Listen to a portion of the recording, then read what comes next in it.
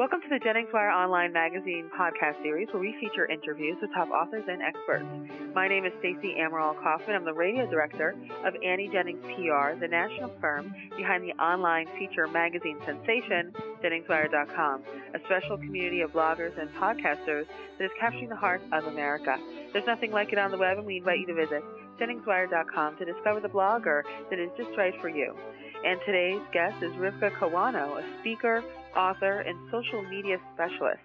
She helps entrepreneurs, small businesses, and creative professionals learn how to master the power of social media to build real relationships and have real success. So welcome, Rivka. Thank you so much for having me on the show.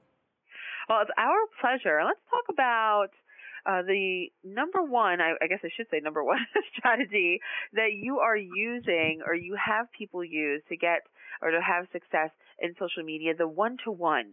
What is that, and how can you leverage its power? Absolutely. Well, I think people often get stuck in this idea that it's all about getting tens of thousands of followers or numbers of hits, or they're thinking around all these big metrics. And what gets lost sight of in that is the fact that the point of social media, the whole purpose of the entire thing, is building those relationships. And relationships don't happen in that 1 to 10,000 format.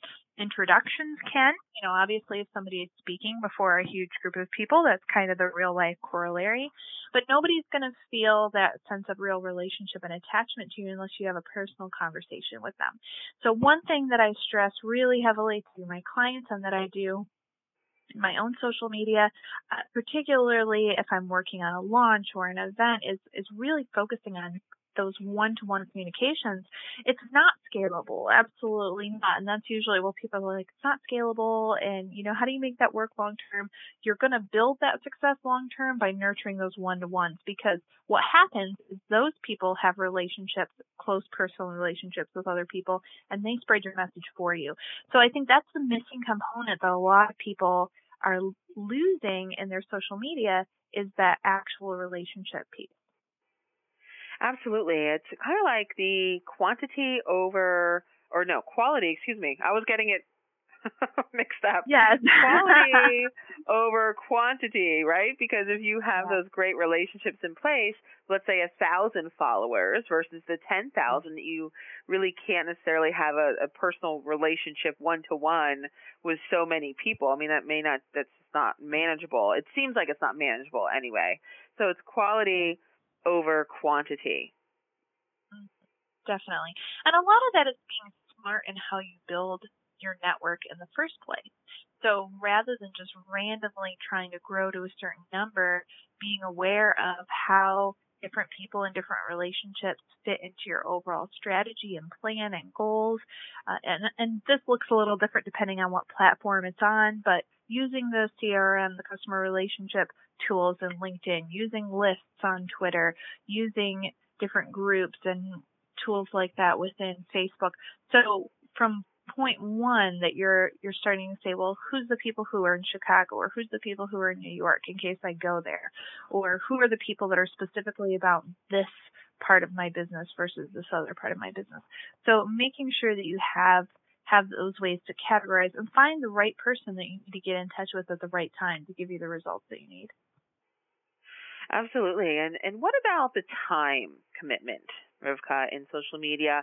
Feels like it takes all day long to do something there. And because you want to be a consistent presence, right? You don't want to be a flash in the pan. I think it's probably important to be a constant, but what time commitment does it actually take to achieve that?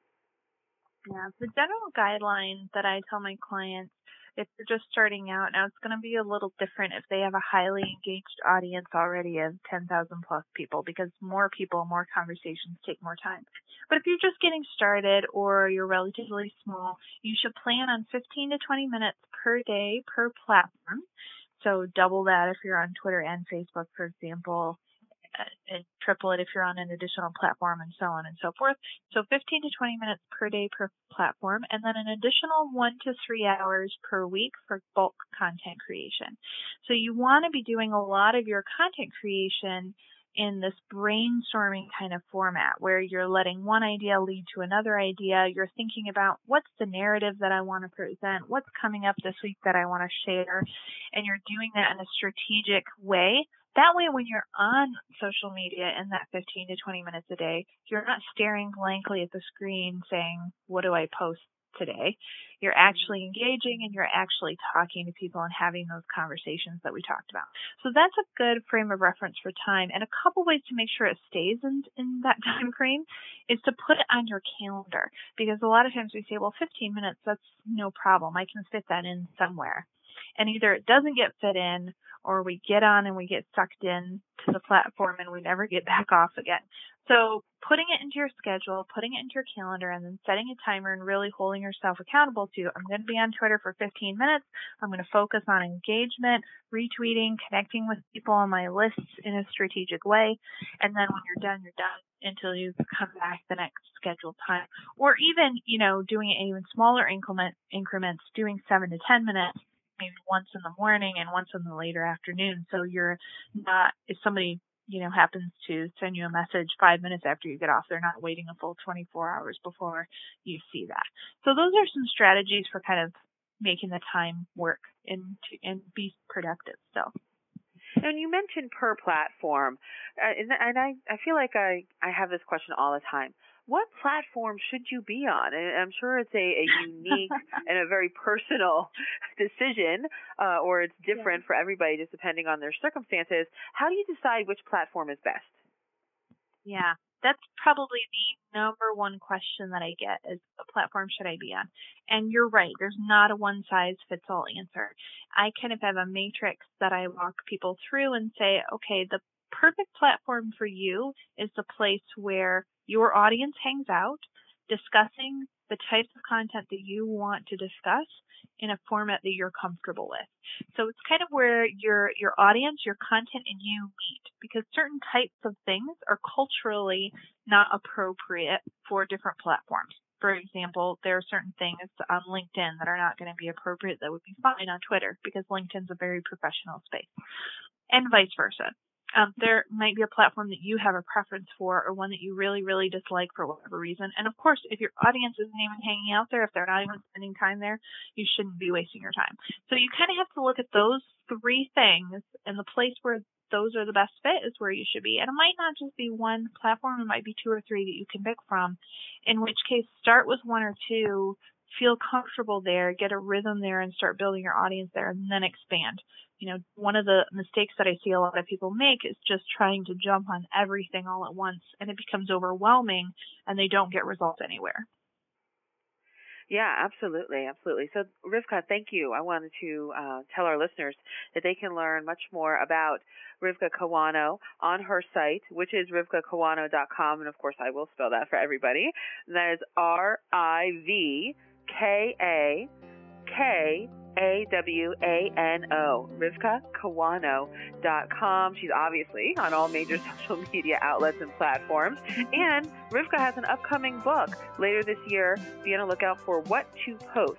And you can learn all about that, get updates on the release date and everything about the new book, What to Post, on the site whattopost.com. That's what, the letters T-O, whattopost.com. Rivka, thanks again. Thank you so much. This podcast is presented by Annie Jennings of the national publicity firm Annie Jennings PR, creator of Jennings Wire Online Magazine. Jennings Wire is capturing the heart of America with its rich community of talented, insightful, and relevant bloggers and podcasters. So please visit JenningsWire.com and discover the blogger that is just right for you. Till next time.